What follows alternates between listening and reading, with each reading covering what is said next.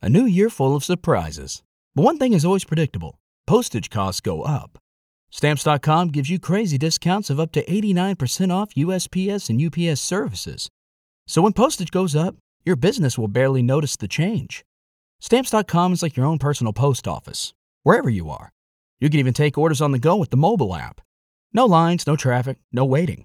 Schedule package pickups, automatically find the cheapest and fastest shipping options, and seamlessly connect with every major marketplace and shopping cart. There's even a supply store where you can stock up on mailing supplies, labels, even printers. Stamps.com has been indispensable for over 1 million businesses just like yours. All you need is a computer or phone and printer. Take a chunk out of your mailing and shipping costs this year with Stamps.com. Sign up with promo code PROGRAM for a special offer that includes a 4-week trial, plus free postage and free digital scale. No long-term commitments or contracts. That's Stamps.com, code PROGRAM. Ladies and gentlemen, welcome to the Tim Dillon Show. No video this week.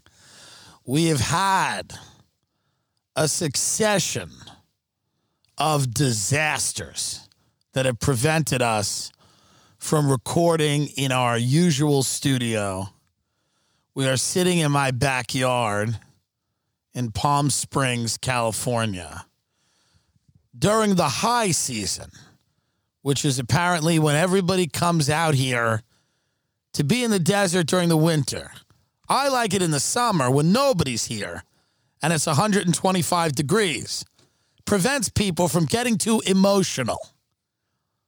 Really keep the riots at bay when it's 125 degrees. But now it's cool and people are coming back out here. All the desert rats are back out. All the creatures. I had the maid come in, and the guy I usually use brought in a new maid, her and her husband, who did what they call a deep COVID clean, which nobody asked them to do. This is not an urgent care. It's my home. The chemical smell of the deep COVID clean is such that I cannot sit in my home. I don't know if I can sleep here. But it is safe, apparently, from COVID. Ben walked in, and his eyes started watering. His throat got scratchy. Yep. I mean, it is bleach. Is it ammonia? What is it? It's Clorox, man. It's that Clorox bleach. The entire fucking house is completely. So, of course, we got to go get candles. And we went and got candles at CVS. And the meth head at CVS is unhappy. I asked her where the candles are. She goes, well, we have Glade plugins. I'm like, well, those aren't candles. You know the difference? Don't get an attitude with me. I'm sorry the state took your child. It's not my fault. Candle, like you light with a lighter. You know about lighters, don't you? You know what lighters are. You know how to light things on fire. Candles. So finally, she's like yelling at us. She's like, I told you it's in 23. She's white, by the way, so if I do an accent that sounds black. She was white. We're talking meth.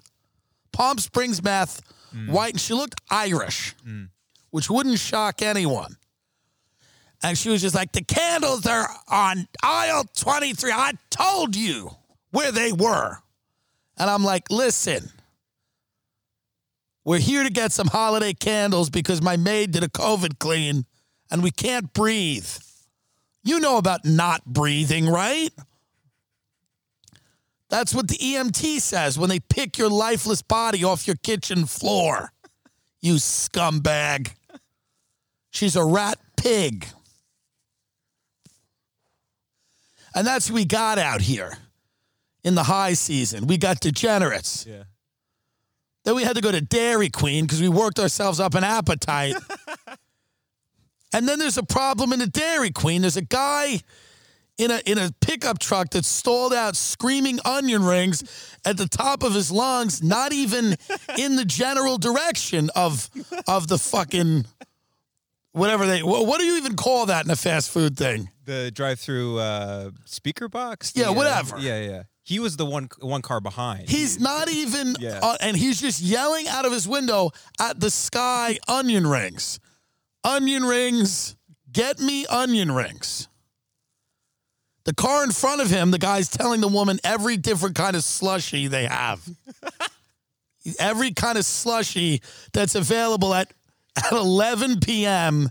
at Dairy Queen in Cathedral City, California, right next to the Subway drive-thru. As Bill Hicks would say, if you need a point of reference, right next to the Subway drive-thru, because Subway made the very smart decision of letting people get handed a foot-long hero through a window if they didn't want to get out of their car. I mean, I can't breathe. It's so fucked. So don't complain about the sound quality. Don't complain about there's no video. Just fucking let it be. Enjoy life. It's a real, I feel like the last 4 years we've all been on drugs. Trump is a drug for the people that love him and for the people that hate him. He's been a drug. Everybody's been hopped up on Trump. The media, Hollywood, his supporters, everybody. And now the party's over and people are still acting like the party's still going on. Like, you know when you used to get fucked up with people in high school and they pretended they were more drunk than they were? Yes. And you knew that they weren't that fucked up. Or when you would trip out with somebody and they clearly had come down and they're like, I'm still up there, man. And it's like, no, you're not. Get us in a car and drive us somewhere. You're fine. That's what Trump supporters, hardcore Trump supporters, are acting like right now. They're pretending they're still drunk at a party in high school. Yeah. They're like, dude, I'm fucked up. Dude, we're going to win. We're going to win, bro. Fucking Georgia. Dude, I'm so fucking wrecked right now, bro. Are you right? It's like, you're not wrecked. We know you're not wrecked. You're not drunk anymore. You're not even drunk. You barely had anything to drink. Right. We saw you. Right. You're barely drunk. You can legally drive. You just pretended to fall down. You can legally drive. And that's where we are right now in this great land. We have people, and then there's people even on the other side, like they're like, he'll never go away. He'll never leave. It's like this shit's all going to end, dude. COVID is going to end. Trump is going to end. And you have to accept the reality where those things are not running your life anymore. And I know that's depressing to many of you because even though you might have loved or hated Trump, he was this sense of stability. You're going to wake up, the president was going to tweet something fucked up, and then there was this plague outside that prevented you from doing anything. Those things are going to come to an end. We're at dinner the other night, and people were like, Trump's going to have this big media empire. And I'm like, I'm going on record now, and I could be wrong, but I'm going on record right now. I don't think he will. I don't think Trump's going to have a massive media empire. It takes a ton of capital. Can you give me a bottle of water from the... Thank you. I'm sorry. I don't want to make you breathe in the fucking... Ben's very sensitive. I spent 10 years doing cocaine, so I can't really smell a ton. But Ben's very like, I can't understand why they would do this with the chemicals. And I know, I don't understand it either. They were doing a deep COVID clean. Because apparently they thought this was a fucking hospital. This house is cleaner than a hospital right now. This is cleaner than the ER. Ben, the bottle of water's right there on the bar. You don't need to just get the bottle of water on the bar, please. And bring it out here. I called the guy who sent the maids. I'm like, dude, what the fuck? I like this guy too. But he sent this husband and wife couple, and they're a real fucking problem. The regular maid, it's her birthday, so she went away for the weekend. What was I saying? before that? You're talking about Trump. Yeah, this. He's not going to start a media empire. Well, I mean, he might try. You need a lot of capital to start a media empire. People don't seem to realize that. You need tons and tons of capital. Right. And I just don't think he's going to do it. I could be wrong. I might be wrong. I just don't know. Is he going to start a media empire? People seemed very upset last night when I kind of were telling them, like, this is ending. The movie is ending. They were like, no, he's not going away. One of the guys at the table goes, he's not going away. He's going to have a media empire. He's going to be bigger than ever. I'm like, are you children? This is like people in high school before they go to college going, dude, we're still going to be best buds forever. You're not. You're probably not. Maybe. Statistically, you're not. Mm-hmm. Some guy says to his girlfriend, he's like, even though we're going to different schools, we're still going to fucking love each other. You're not. It's over. Have a few summer fucks, and those are the tweets he's tweeting out right now. That's a few summer fucks because it's ending. Things end. And I think that this has been such a visceral experience for so many people. It has been really, really impactful. And their entire sense of reality is wrapped around this guy. And people's reaction to this guy, that the idea of there not being a Donald Trump or it not being like this huge fight every minute of every day, the drama, the excitement. This is like drug addicts coming down. We're coming down. We're being weaned off a drug that we've all been on for 4 years. And somebody goes at the dinner last night to go, he's going to run again in 4 years.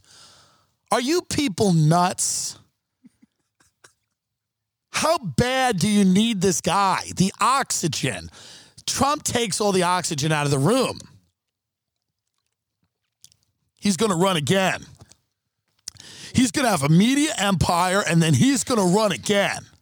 He's not going anywhere. Yeah, he's going to go somewhere. He's going to die eventually. Were you going to handle that? Then somebody at the table goes, I think Ivanka will run. There's just no thought that this is coming to an end. Right. Same thing with COVID. It's coming to an end, folks. Not tomorrow, not soon. But eventually it's going to come to an end. We're going to get a vaccine, or there's going to be herd immunity, and we're going to move on. And I know that that's people are like terrified of moving on from these two situations. You talk to people, they don't even like to hear that. When I go, it's going to end, they go, oh, I don't know about that. I'm like, do you not want it to end? Are you invested in this being the reality forever? Oh, I don't think it'll end. They go, I don't think so. People go, people are going to wear masks forever. Nothing will ever go back to normal. No one will ever leave their house again. This is just the way it fucking is. I'm like, well, in many states, they're leaving their house now. No, this won't end. Trump's going to have a media empire. We'll live in this reality forever. And I'm like, I've been to rehab. I've sobered up off drugs. This is very similar to addict behavior in early sobriety. Early sobriety is all about the idea that you're learning to let go of the things and the people that you had built this life around as a drug addict, needing this drug, the rituals, the people, the places, the things, all of that have to change. Early sobriety. Later on, you get deeper into why you're a fucking addict and you go, fuck me. I should go to a therapist. I got to deal with shit. Right. But early sobriety is all about like, okay, I can't hang out with Bill anymore because he's a problem. So we're in early sobriety right now. A lot of people are sobering up. QAnon, it's a real rough time now. I just hired a personal trainer. I'm trying to get him into QAnon right now. Just to get him down a rabbit hole so he doesn't fucking bother me. But I just hired a trainer. I've been told to hire a trainer forever. And I just hired a fucking trainer, and I started trying to get him into Q. on the low.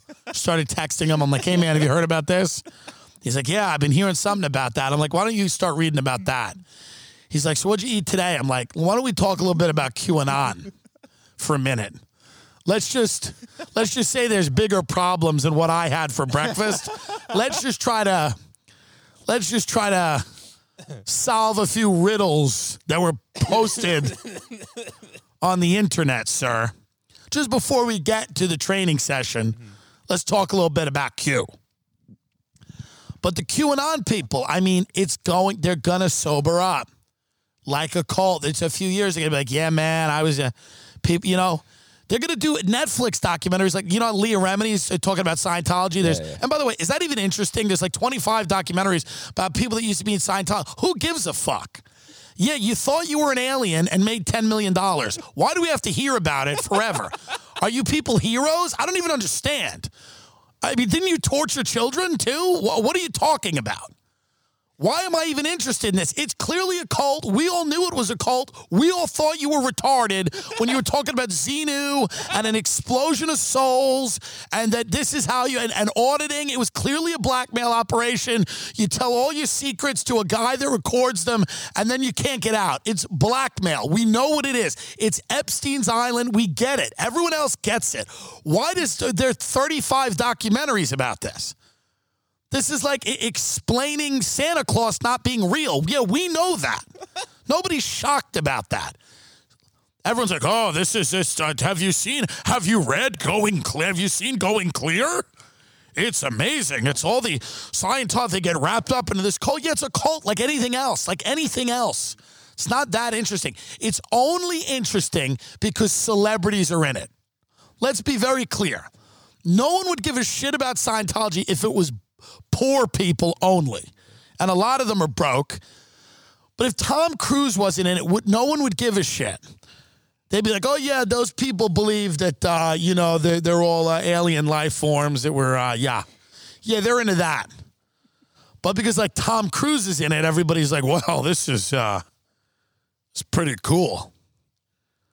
But they're going to have QAnon docs, is my point.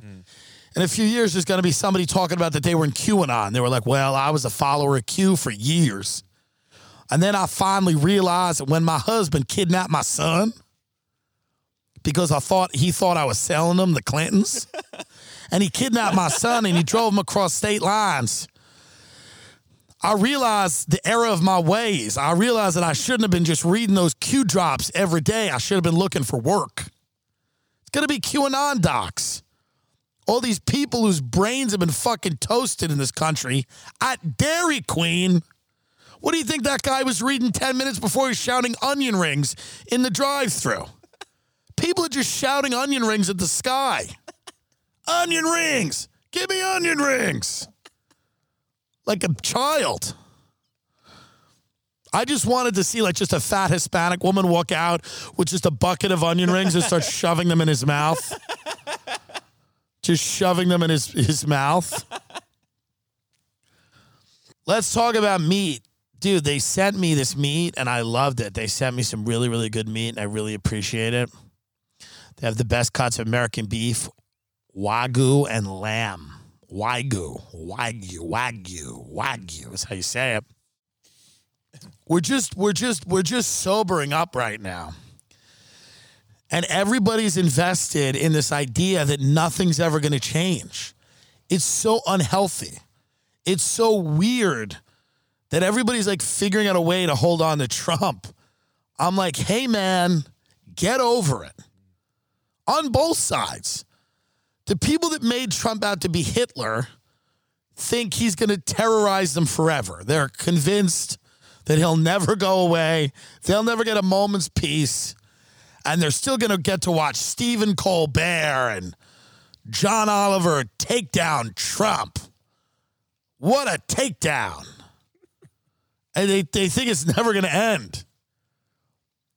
I mean, it's true. And by the way, the joke I made last week about Kamala Harris executing the CEO of Patreon is a joke, and it's not based on any inside knowledge I have about an actual event or planned events. That was made on our Patreon episode. That wasn't a Q drop. It was a joke. I don't believe at this point there's any military operation planned to take out the CEO of Patreon. Though I don't necessarily think it's completely out of the realm of possibility. But that's just my belief system about that. It's going to end, and then everybody's going to be sitting there, and all the people, I talked to my little cousin today. One of the good ones, one of the ones who I would let in my home. And he was saying his dad, he's like a big conservative, very funny guy. He was just so angry about the election, He's like, they stole it. They stole the election. I don't know what the hell happened with the election. I looked at it, and I've talked to some people that have looked at it closer than I have. There's irregularities, there's weirdness. I haven't done a deep dive on the election, folks. I don't think the election is shadier than any previous election, like the one in 2000, where the Supreme Court decided that George W. Bush would be the president. Remember that? I didn't. Obama won twice. This is the way it goes. This is like what happens. It's always very close. There's always some type of irregularity. I don't know that it means that there was an Orwellian plot to steal the election from Donald Trump, who, if he had won, would be like, yeah, it was great. Democracy in action. Right. If he had won, he'd just come out and go, the people's voice has been heard. He wouldn't give a shit about anything. And I don't know about the vote counting. From what I understand, the vote counting's done. It's not done in like a back alley by Antifa.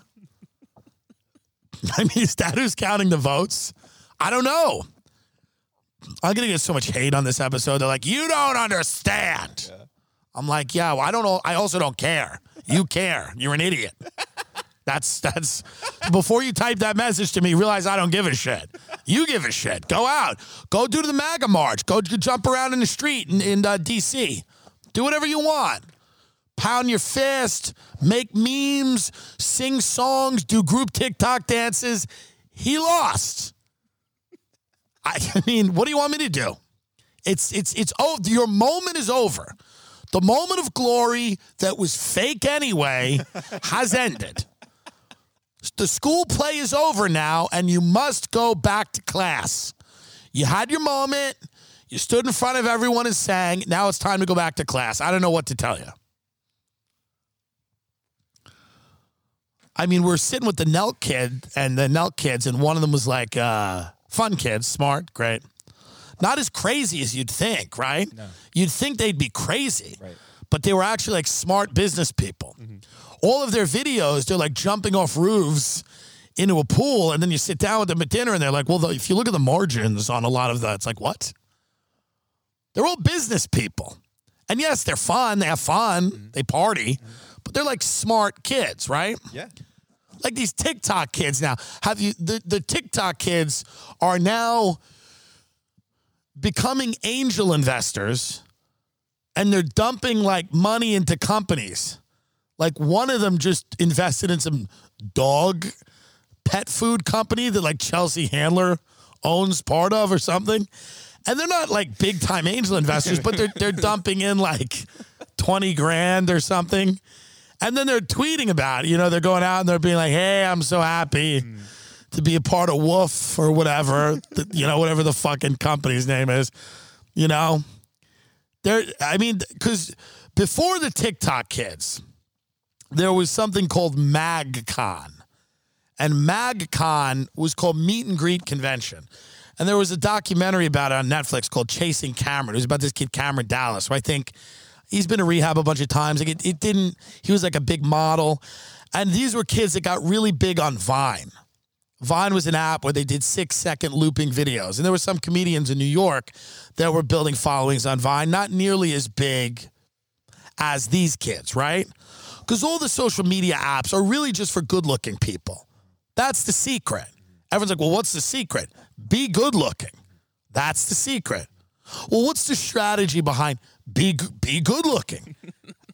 Yeah, but if you post at a certain time, be hot. Have parents that are good-looking. You be good-looking.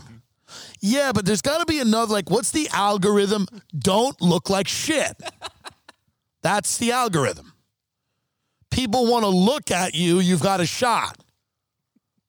I do okay because I'm funny, but the good-looking people just do better. Because good-looking people just pretend they're funny. Mm-hmm. They're like, we do comedy. Like all these kids, like, we do comedy. So you really don't do comedy, but you take your shirt off and you jump around and girls laugh because they don't want to admit how much they want to fuck you. See, have you ever seen two good-looking people on a date, like really good-looking people? They giggle at each other because they just want to fuck. And they can't explain that on a date. They can't say to each other, like, I just want to fuck you. So they're just kind of like laughing at it. They're like, oh, yeah, because they want to fuck each other. You know what I mean? Like, that's the whole energy of the whole thing. So a lot of these young, good-looking social media stars are just goofy and silly, and people are like, oh, he's so funny. It's like, no, they're not that funny. You just want to fuck them. You want to fuck them. That's all. But the Vine stars that did this meet and greet convention, MagCon, all bottomed out. They ended up with very little or nothing. Vine went out of business. They did not parlay their success on that app into anything else. And many of them just kind of like walk around Los Angeles in a beanie, and they just look sad because it's all over, right? Now, all these social media manager type people in LA know that, and I'm sure they warn the TikTok kids about the Vine. You know, it's like the ghost of Christmas Future. Right. You know, it's like, look at that guy. He was once like you. Millions of followers. People loved him. High engagement. You know what he's doing now? Nothing. He's washed up and it's over. He's 21 years old. He's 22. He can finally legally drink, and you know what he's going to do now? He's going to drink himself to death because he's got nothing, because he didn't build a business. So what all these kids are trying to do, and more power to them, is build businesses. But they're 16, right? They're like 19. Some of them, they're 20. They don't know anything about business. So then what these social media guys do is they're like, they start getting business people like the Winklevoss twins. You know the guys that got Facebook taken from them by Mark Zuckerberg? So you got these guys with the TikTok kids doing like podcasts about business. And then they bring in other business strategists. You have like a business strategist, and then you have like a TikTok kid. And listen, I'm not hating on those kids. I get it. I would do the same thing, right? I'd be like, yeah, I want to make money. But like, it's like a guy who's like a business strategist talking about, he's like, here's the thing about capital markets. And then it's like Bryce Hall in a hoodie just staring at him like, yeah, man, just nodding. And they're getting like pretty big people. You know, they're like, today on the podcast, we have Bryce Hall and Warren Buffett, and they're going to discuss. And you're like, what the fuck? What is happening? The Barstool guy does a podcast with one of the kids. It's called BFFs or whatever. It's probably not that bad. The Barstool guy's a remarkably successful guy. I don't know anything about, I mean, I know that I have fans over there and I've gone on shows there and I like everybody there, but I don't know anything about the genesis of the company. Like I know that the thing that drove me nuts about Barstool Sports was Saturdays are for the boys. I just don't like slogans, right? Yes or yes. Do I not like slogans? Yes or yes. I just don't like that, right? So, and I knew my friends in Long Island that were posting Saturdays were for the boys were like unemployed. I'm like, no day is for the boys. Every day should be for finding gainful employment. You live with your mother. Saturdays are for the boys. Like, that irked me. But I liked that Barstool was like funny, raunchy, non-PC shit. Mm-hmm. And I think a lot of the people there are talented, but I don't know anything. Do you know anything about the origins of Barstool Sports? No, let me see if I have any Wi-Fi. I don't think I do. They are a major player in media, right? Wouldn't you say? Oh, big time. I mean, Call Her Daddy, all that stuff, it's huge. And Dave Portnoy is clearly kind of, would you say he's a visionary? Yeah, absolutely. I think so. Yeah, he's very smart. So he does a podcast with that kid, Josh Richards. And I don't know what they discuss, but everyone's getting into podcasting now. All the TikTok, like everybody's like, hey, let's just talk in a microphone for an hour. Okay, so Barstool Sports was a gambling newspaper in Boston in 2003. It's grown to become an online phenomenon with a cult following of individuals known as stoolies. So, gambling newspaper, interesting. It was a print publication, yeah. Wow. And did Portnoy start that? Or Yeah. Okay. Yeah, that was Dave. What year? 2003 in Milton, Massachusetts. Wow. And then it launched on the internet in 2007. And So that's what everybody wants to be Barstool Sports. Like everybody that's creating content seems to want to be like that type of enterprise. yeah, they want their version of Barstool. Which is And big Nelk network. seems to be the closest ones to it because they've created this culture around, partying and, it's really popular with college kids. But like that's the whole thing. It's like creating this culture. Barstool Sports created a culture. And that seems to be the most successful. Right. I can't point to anything else that's, even so on a much smaller level, you could look at like Luis Gomez with Legion of Skanks. They created a culture, right? Yeah, totally. Skank Fest, you have all those things. But yeah, it's interesting to see that like,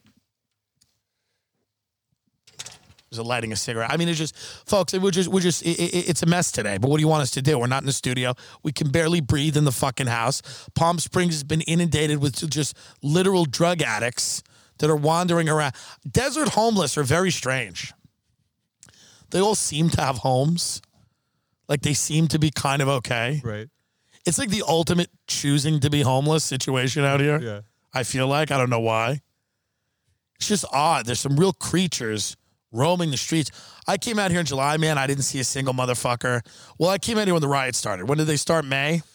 Yeah, around May, June, around then. Yeah. Dude, I came out here. I thought I was in a nuclear fallout shelter. There was nobody here. Yeah. I thought I was in one of those towns from The Hills Have Eyes that just barely existed. Yeah. They were just created to be bombed. It was amazing. Now everybody's coming back. And all these idiots are like, oh, it's great to be out in the desert in January. And it's like, why? Ryan Phillippe was on Barstool Sports. Said some nice things about the podcast, which we Yeah. appreciate. Thank you, Ryan Phillippe. What did he call me? A fish out of water in L.A.? That's nice. Yeah, it's like he's a fish out of water. Like for me, I'm like this good-looking, successful guy, so I'm like a fish in water.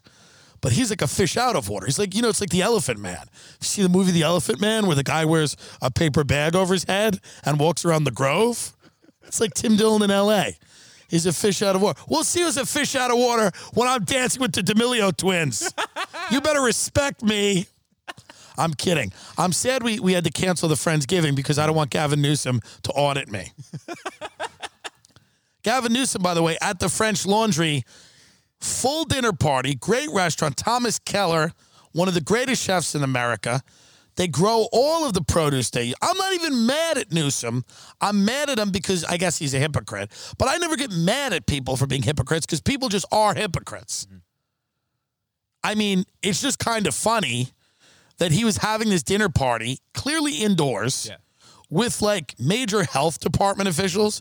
C was at that dinner party. It was like serious health people that are sitting there with Gavin Newsom, drinking wine. They're all having a tasting menu. And by the way, the world is literally burning. The state of California could not be in worse shape. Homelessness, traffic, housing crisis, COVID, economic collapse, problems with the police. And Gavin Newsom is eating a tasting menu at the French Laundry. He's eating foie gras. Yeah, it was Dustin Corcoran, CEO of the California Medical Association, and Janice Norman, the group's lobbyist and senior vice president, joined Newsom and several other guests November 6th at the French Laundry. For what? What was this for? It was a dinner party for... It was Gavin Newsom's annual Fuck the People fundraiser.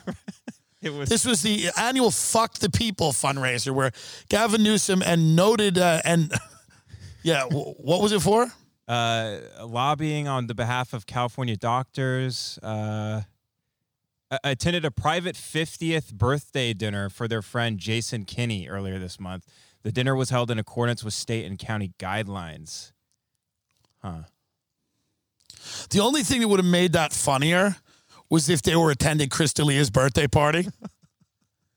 That would be the only thing that was funnier if they were like, Gavin Newsom was attending Chris D'Elia's birthday at the French Laundry. That would be the only thing that made it like a better headline. Right. I love that. He's just eating French food, elbow to elbow. Did they get COVID tests before they went in? I'm assuming so. Not much details. A lot of it's private. But they said it was supposed to be outdoors, but that's clearly indoors. It got cold. It's cold. It gets cold, man. You got to close those doors.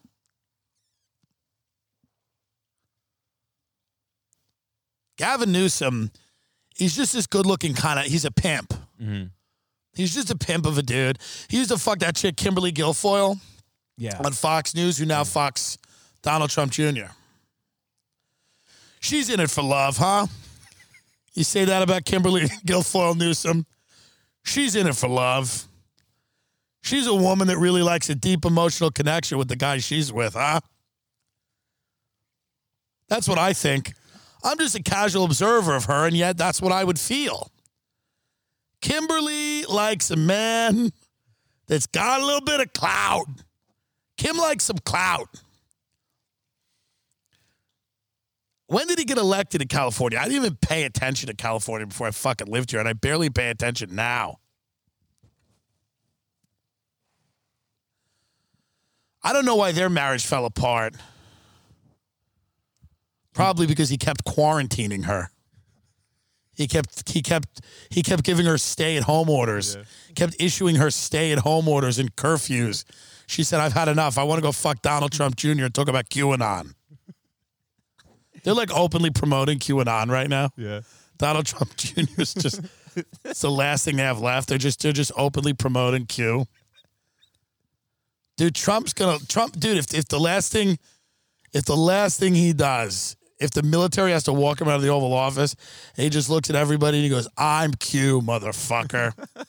That's the other thing about Trump. He knows a good finale, right? It's all reality TV.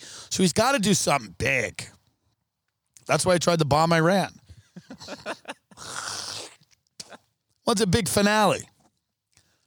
No, he's going to have a media company. It's so stupid. He's giving nothing. He's going to leave. Doesn't care. He's running again in 4 years. It's not going to be over. Dude, I remember the senior year, I had some of the most fun I ever had in my life. I remember senior summer hanging out with even during senior summer, you started to see the people from your school less and less. Mm-hmm. By the end of senior summer, you all kind of saying goodbyes, and it was time for everyone to go away to college, except Tim Dillon, who went to Nassau Community College because he's a fucking loser. But it doesn't matter because I podcasted now with Alex Jones and Roseanne. Eat your heart out, bitches. Just love, I go back to give a speech at my school. I'm like, I've sat down with the greatest minds of our generation. I have spoken to the greatest minds, to the minds of people that have shaped our world. How did I do that? Well, I took drugs for a decade, developed what some would call latent schizophrenia, and then started to make connections with people that also had that disease, but were far more successful than me. Okay, kids? So take the student loans and shove them up your ass. But that week, when everyone was going to school, it was August, whenever, you knew it was over. You could feel it. Even when people were like, nah, man, we're all going to be. And then, yes. You know what's funny? The first Thanksgiving weekend, everyone comes back. That first Wednesday, it feels a little different. Maybe you're all still friends. You're all still hanging out, probably. But by the next year, by the next Wednesday, when everyone goes out, and a lot of people listening are like, what do you mean friends, bars, going out, Thanksgiving? I have no idea what you're talking about. Well, we know. But Wednesday before Thanksgiving, when it's the next year, it's like sophomore year in college. It's been 1 year. You see people, they're like strangers to you, and they were like your best friends. And oh my God, we have nothing in common. You're gone. You're at another school. You have new friends. You have new experiences. You have, you have new things going on. And I had nothing going. I was so embarrassed because I would go out and I was always funny and people liked me, but I was at a community college. Mm-hmm. I was like so embarrassed that my friends were coming back from universities. I'm still embarrassed I didn't go to college. And I've done better than all of them.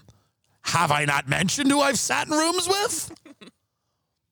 I mean, I'm a national media figure. Myself, Candace Owens, Alex Jones, Roseanne. Mm-hmm. We are your media. You get it? We're the media now. Oh, you don't like it? Tech writer with purple hair? Fuck off. No one cares what you like. You blue-haired freak. Write any article you want. I'm the media, bitch. I am. And Dave Portnoy, Barstool Sports, and me. We're the media. Sorry, we took it over. Okay? You can tell the Sulzberger family at the New York Times to go fuck themselves in their fucking loafers and their boat shoes. I don't give a fuck. I'm the fucking media. But even though I have a privileged position as a proud member of our new media, I am still kind of embarrassed I didn't go to college. And I think I should be forever. I should be a little embarrassed. Not a lot embarrassed. I know I did cool shit. I sold subprime mortgages. I bought a house. I was in rehab. I get it. I did a cool thing too.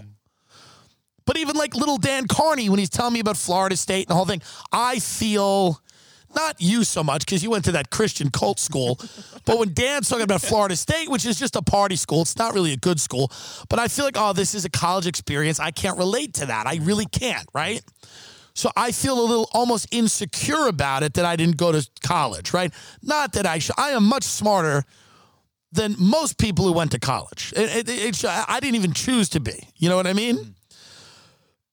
But I still feel a little insecure about it, which I think is a healthy thing. I think it's a healthy thing to feel a little insecure because it keeps me grounded as an all-powerful member of the new media. I need to be a little grounded because I don't want to lose touch with the people. You understand? So I don't like to lose touch with the people. That's why, like, Roseanne smokes, for example. She doesn't want to lose touch with the people. But I was very embarrassed when I went to Thanksgiving Eve and I was like at a community college and I had nothing going on and everybody else was at better schools and they were like college, they would like look to like college kids and they came back and I was just kind of like, hey, yeah, I'm the same, nothing's going on in my life, but they're like, what are you up to? I'm like, I don't know.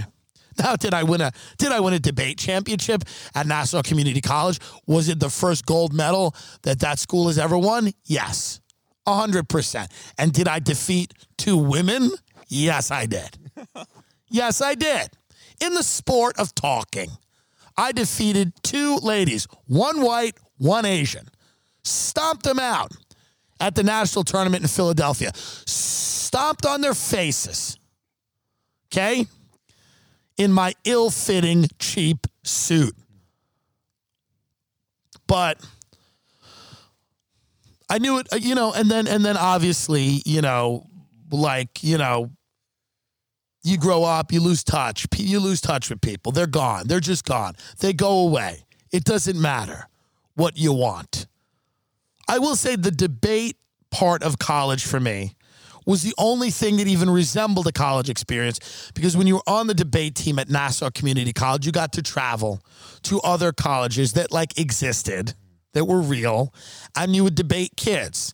And then you would get to go to a national tournament at the end of the year. The first one was in Los Angeles, California. Have you heard of this city? Have you heard of this place? It was in Woodland Hills.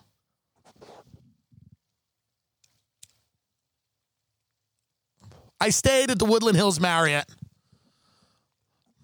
My debate partner, Kenny, who sold me a house that destroyed my life, but I don't really have any ill will towards him. I still kind of like him because he was fun.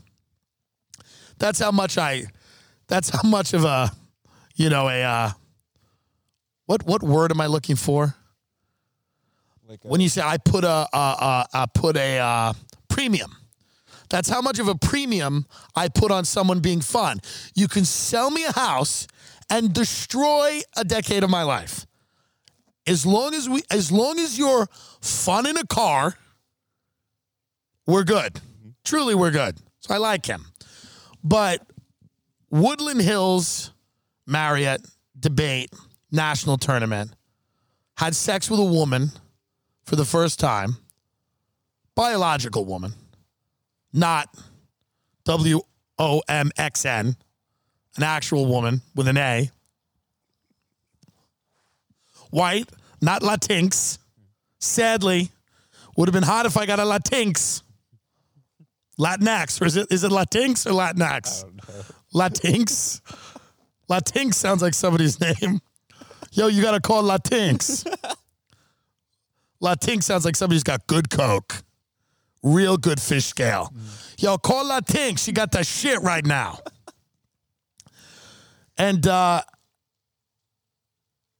felt like I started, I was like, oh, this is cool. And then the next year I went to Philadelphia.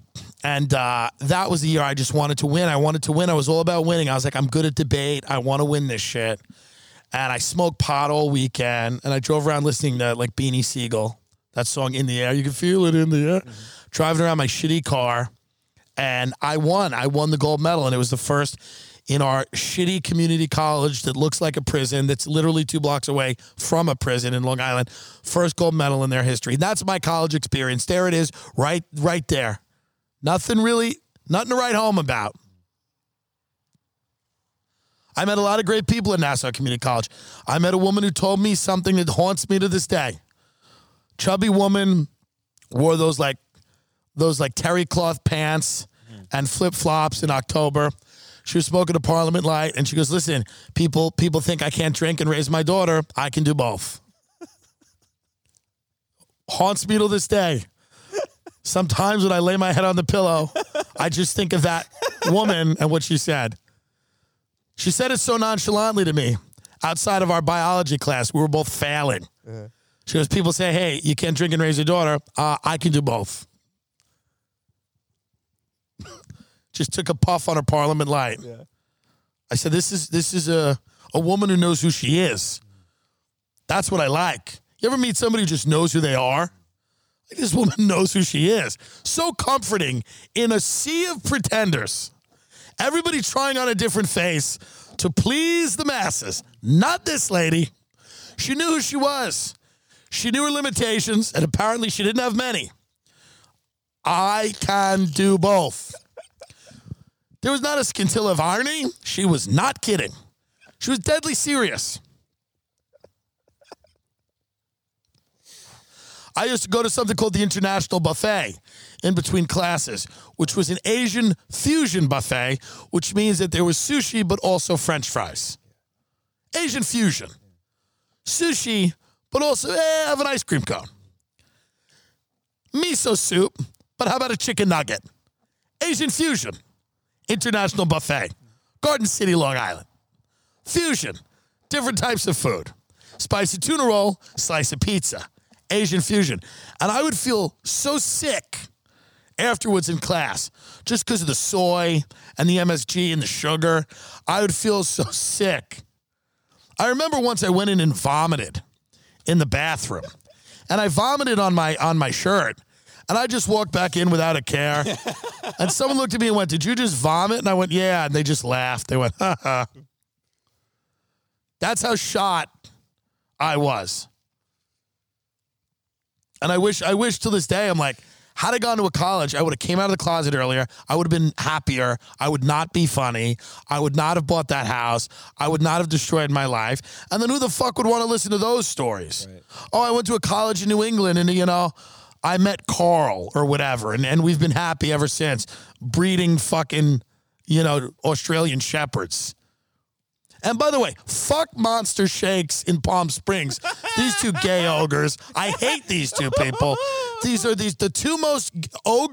two gay ogres who found each other and open up this shitty frozen yogurt shop that serves this thing called Dole Whip.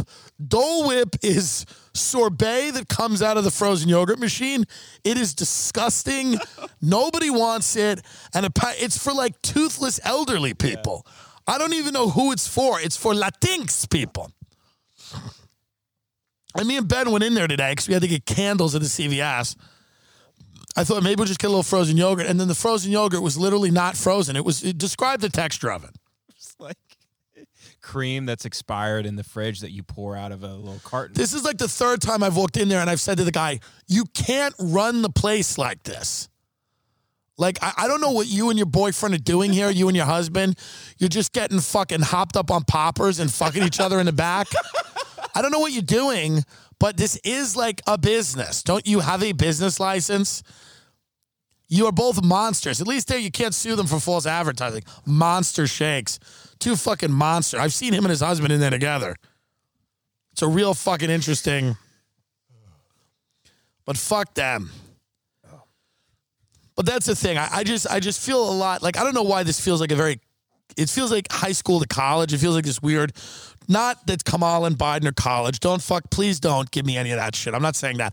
Right. I'm saying this feels like a very weird transition between like people that are still pretending that nothing's going to change and people that are understanding that so much is going to change in the next 12 to 16 months. I think people's heads are going to fucking spin. I think people's heads are going to fucking spin with the amount of change coming. Get fucking ready. Those TikTok kids are getting ready. They're trying to fucking start businesses. Good for them. They're taking their hoodies off and they're trying to fucking be angel investors. I mean, it's absurd. It's an absurd society. But this is where we're at. But the change that's coming, I think, is going to be quite drastic. And people are going to be shocked. And people are going to be like, wait a minute, what happened?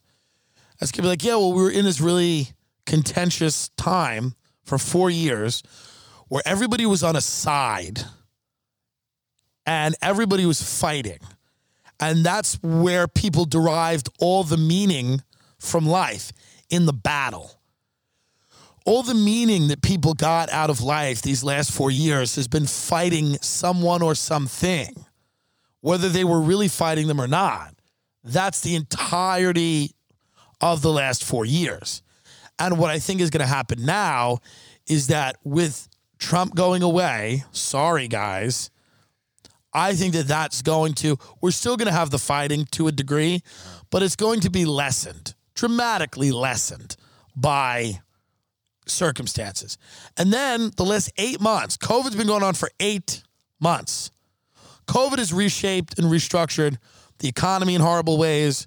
We have Whitney Webb on to talk about the people that are trying to use COVID to reshape things permanently and whether they're going to be successful or not.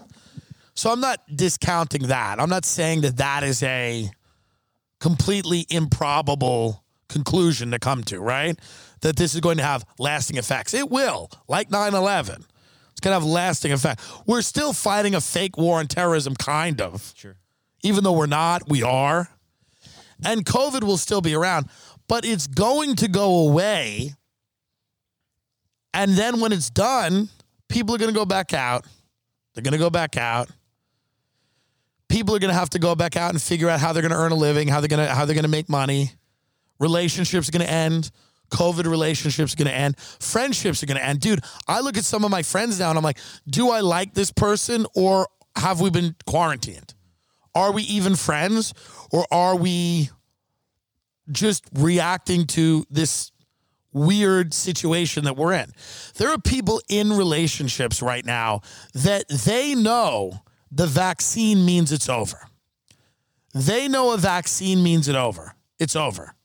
I have friends that I know when a vaccine or whenever herd immunity, when the cases start plummeting and people can go back out on the road again, I have friends I know I'll barely speak to. And that's okay because I know that this was a time that meant something that mattered. We all lived through it together. We all got through it however we got through it. But I know that like don't make too many decisions right now. Right. Because when things end, you're going to want the freedom to then evaluate things and go, wait a minute, this is not the life I want. These are not the people I want to surround myself with. You know, me and Carney were on the road, and it was so wild to be on the road doing stand-up comedy for the first time in probably 5 months. When I started stand-up, it was September of 2010. And I had gone about a decade and almost 11 years without taking more than I would say a week off, maybe 10 days, maybe. And that was once or twice. I had done stand-up comedy for the majority of that time, for about a decade. I mean, all the energy that I had in my life was devoted to doing stand-up comedy wherever I could. And then the quarantine happened, and also podcasting and sketches or whatever. And then the quarantine happened, and for the first time, I didn't have something to do on Tuesday night. I didn't have to go to the Comedy Store and do a spot. And I had 37 or 40 weekends booked for this year before I had to cancel my tour because of Corona, because they canceled everything. So I was sitting in an apartment with no stand-up and no weekends, and then this podcast became my main focus. And this podcast will remain my main focus even when things open up, because we do a show here that's good, and it's interesting, and it's funny, hopefully, and people enjoy listening to it. And it'll always be my main focus, but I also love stand-up, and I love getting out of my house. I love doing stand-up. I love the time, the shows we had in West Palm and Tampa and Dallas and all these places were great. And Nashville, and getting out and seeing real people. You miss that. You miss seeing human beings. Not after a few weeks doing it. You want to come right back home. Right. You hope somebody eats another bat. And you go, lock me down again. Newsom, lock me down. But, I'm kidding. You need to be out there. You need to meet people. But, Dan had lived in New York. He was a kid pursuing what he wanted to do, doing stand-up, going out, having fun, dating people, all the New York shit. Like, I'm a New York guy, And then quarantine happened, and he moved back home. It was like this culture shock. And you know what I mean? So me and him then emerged, and it was tough because we're spending all this time together, and you barely know how to be around another human being.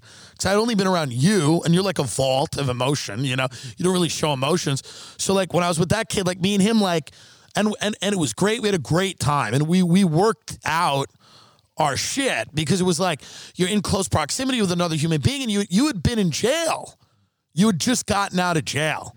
And now you're oh, fuck, life is starting again. And then it ended up being great, and I think Dan's going to come out here and move out here and be more a part of what we do, and I'm happy about that. But this is what I mean. I'm using that as just a little example of you're going to get out of jail, folks. You're going to get out of jail. So don't be too certain about everything until you're out of jail. And then when you're out of jail, you might say to yourself, hey, listen, I want to go back to jail, which is what a lot of people do. Recidivism rate's very high. A lot of people like to go back to prison. They get out, they go, the outside's not for me. Yeah. I don't want to work at Walmart. Maybe I'll move some weight on the street. Let me get into the numbers game a little bit. I learned my lesson. I know how to be a good criminal now. I'll be good at it. But it's going to be interesting to see how the world and people that I know, deal with this, because this has fucked our heads up. This has fucked everybody I know's head up. Everybody I know, their head has been fucked up. If your head has not been fucked up, I mean, you're a cold-blooded sociopath, and God bless you. I respect that, and I admire it. But for most people, this thing has fucked our heads up. Not being able to go out, see our friends, and our families. I mean, how many nice things do I say about my family? Every week. I am so disheartened to not be seeing them for Christmas and Thanksgiving this year, and also retroactively for the past 5 years. Right. But there's going to be a new chapter coming, and I think people are scared of that, and I think people are scared of that because I think so many people, some people are doing well now. I'm doing good. We're doing good. The show's doing good. I hope it keeps doing good. I think a lot of people are not doing good, and they're used to that, and they're used to being bitter or cynical or angry or depressed or whatever. I think people get comfortable wherever they are, and they look at what's going on around them, and they go, well, there'll always be this external stimuli. There'll always be this, noose around my neck. But it's not. It's going to be loosened. You're going to be able to go out, And I don't mean go out just physically. I mean like mentally in your head. You're going to be able to live in a world, hopefully, without this shit happening all the time. And I think the media is going to chill out. I think everyone's going to chill the fuck out. Maybe I'm wrong. I can hear people getting so mad at this episode. They're like, no, it won't. Yeah. No, it's not. You don't know, dude. It's going to be like, trust the plan. Mm-hmm. You don't know. It's going to be like this forever and ever because you like it. That's the thing. You like it. That's why you don't want to envision another way. You've gotten so used to this. You like sitting on your couch and hating Donald Trump. It gives you something to do. Or loving Donald Trump. It gives you something to do. It gives your life a sense of purpose to sit there and be on a team and root for a team and root against another team. This is what gives you a sense of identity. And unfortunately, I think that's going to go away. And you're going to have to do something else, like, I don't know, Scrabble, scrapbooking. So many great scrapbooks got fucked up by Trump. Like so many middle-aged women who would have just been really good scrapbookers, it got fucked up by Trump. They just had to sit there and drink wine and curse to TV for 4 years. There would have been some really cool family photo albums being made. Yeah. Instead, I have aunts on Facebook talking about QAnon instead of doing what they should be doing, like kicking ass in the kitchen and scrapbooking. Ladies. So how's about we get back to that? Let's get off Reddit. Let's stop with the pretend you're hunting pedophiles and everybody's going to Guantanamo Bay and then Jesus is going to come down and cancel your student loan debt and, going to take you to Sonic one last time before you ascend. Let's cut all that shit out. It's not going to happen. Move the fuck on. Life is not supposed to be the same goddamn thing forever. And the last 4 years have felt like forever. The last 8 months have felt like forever. We're in a lockdown again. Nancy Pelosi is somehow at 99 years old, again, the Speaker of the House. Again. They never leave. Hillary Clinton's in the news again this week. Like, none of them ever stop. None of them ever go away. It's boring. I want to leave the country. Rogan went to Austin. I want to get out of the country. Truly, I want to get out of the fucking country. We did a deep COVID clean on the house. I'm moving out of Palm Springs. We're getting out of here. I'm out of the desert. I'm moving because I believe in moving all the time. Mm-hmm. I'm moving into the valley in LA. I'm going to stay there for a while. We'll see what the fuck happens. Maybe in a year I go to Texas. Maybe I go, fuck it, I want to go to Florida, I go to Texas, go wherever. I don't care. You got to keep moving. It keeps you alive. Like that's what you need in life. And I feel like the aversion to it, that dinner I had the other night where everybody's like, oh, Trump's not going anywhere and nothing's going to change. I'm like, dude, it's all going to change. Everybody going to college, no one's going to be friends anymore. Or you will, but it'll be different. Trump will be around, but it'll be different. He'll say something and everybody go, yeah. He'll do the media. He'll do the round of interviews. I mean, don't worry about it. You're not gonna have to go cold turkey on Trump. I don't think he's disappearing tomorrow. You're not gonna have to do cold turkey. You'll take your Suboxone. There'll be a phase out. There'll be a gradual step down process. But I guarantee you a year from now, somehow Trump's still in office a year from now. Right. Still COVID going on. Right. People are sending me chunks of this episode like, hey, smart ass, remember when you said? I'm like, well, I was wrong. But I do believe that people are just going to have to accept that a phase is coming to an end here. And then a new phase is going to begin. It could be worse, could be better. I don't know what the fuck's going to happen. But that's why I'm physically changing locations, you know? I think we're going to start doing different types of content. We're always going to do this podcast. We're building a new studio. Talk about the new studio. Oh, should we reveal it, what it's going to look like now? Well, we're building it No. Oh, I mean, why would you even suggest that? No. It's the worst idea ever. When I said talk about it, I mean talk about it in very general terms. What do you mean, should we reveal what it's going to look like now? What kind of? I'm getting a guy. It's going to look like Rogan's in Texas. We're having the exact same studio that Rogan built in Texas. We're gonna do that. Dude, what if we did that? That's so funny. What if we did that as a bit? Oh, that's so funny. Why don't we do that? We should. But tell them in very vague and general terms. What is the studio now? It's a black curtain. It's a black curtain in my bedroom. Yeah, we're gonna keep. It's gonna be like the void. It's gonna be like the black box, but it's gonna be there's gonna be pop to it. It's gonna be fun. You're gonna dig it. It's gonna feel like a vortex. It's gonna feel like a. It's going to be in Jeffrey Epstein's temple. We just signed a lease. We didn't want to go into it. We didn't want to ruin it. But we got a new studio, new things. Yeah. New content. We got a new show we might debut, kind of, that we've done no work on, but we discussed briefly at dinner. New things are happening. And I think that there's a lot of fear. I hired a personal trainer that I'm getting into QAnon. I'm trying to survive. I got to not smoke anymore. I don't really smoke, but I smoke.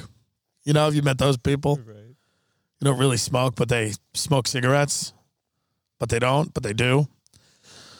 I'm trying to survive a little bit, so I'm trying to... And don't send me messages about that you are a better personal trainer and that I should use you. Please stop with that. I appreciate them. People are like, I'll do it for free. I'm like, I know you will, but that doesn't give me confidence in your abilities. I'll do it for free. I know you will. Some of the people that send me those messages, I'm like, look at you. I'm going to take advice from you? But there's a lot of new shit coming. And I want to embrace that. I don't want to be a person that's afraid of that. A lot of comedians that I'm friends with that are very funny have not embraced social media or podcasting or any digital content. And those people are unfortunately behind. They've fallen way behind to a point where they're probably not going to catch up ever. Well, they're not going to, and not probably. There's no probably about it. They're just not going to catch up. And it's not maybe for lack of talent, although in some cases it is. I think it's for a lack of vision and a lack of they don't want to fail. They think they're too good to fail. You know, one of the greatest things anyone ever told me is this guy, Mike Lawrence, who's a comedian who's from New York, who lives in LA now, when somebody goes, yeah, I don't want to ask to do that comedy show because maybe I'm not good enough to do it. Or they said, I'm not ready to do it. They didn't say I'm not good enough. They said, I'm not ready to do it. And Mike Lawrence looked at them and goes, are you too good to fail? Are you too good to fail? Because that's what we do. That's what I did for years with different podcasts until, me and Ben found each other and made this work. So I think that's what it is. There's a lot of people that are too good to fail. And they don't want to fail. They don't want to go on YouTube and have no subscribers in the beginning and for a very long time. Or they don't want to start making videos that aren't funny until they find a way to make them funny. Or they don't want to make mistakes publicly. Because that's what you have to do with social media. When you go digital, you got to make all your mistakes publicly. Comedy shows, you make them in front of a few people at a time, handfuls of people, and then tens of people, and then maybe hundreds of people. But online, you're making mistakes in front of everyone, celebrities, people in the industry, people that are better than you, that have more followings than you. So a lot of people just don't want to fail, and they think they're too good to fail. But that's a bad attitude to have. That's a horrible attitude to have. You know who didn't have that attitude? Yeah. You know who never thought he was too good to fail? Donald Trump. Donald J. Trump. He tried everything. He did. And a lot of the things that he tried failed. And he failed repeatedly. Remarkably so. In major ways. And he just kept going and kept trying different things. And then eventually, he was able to start a very, profitable and successful cult. And that's what we should all be trying to do, is my point. And unfortunately, that has come to an end. Yeah, but don't worry, because he's running in 4 years. He's going to win. And that's when Hillary and Barack go to Guantanamo. It's just 4 years away. 4 easy payments of 365 days, and you will get, because when he's inaugurated in 4 years, that's when they go to Guantanamo, and the rapture happens, and Christ comes down. That's when it all works out. So just sit tight. Don't worry about it. It's all going to happen. That's right. And you hug your friends before they go away to college, and you look at them and go, we're always going to be best buddies, right? We're always going to be friends. You look at the girl you're fucking, the guy you're fucking, whatever, and you go, hey, just because we're at different schools, it doesn't matter. We're always going to love each other. We're always going to be, this is going to work. It's going to work. Nothing's going to change. You look at each other and you go, nothing's going to change. I had a friend literally say those words to me. They said, nothing's going to change. And you know what happened? What? They overdosed on heroin. Thank you for listening.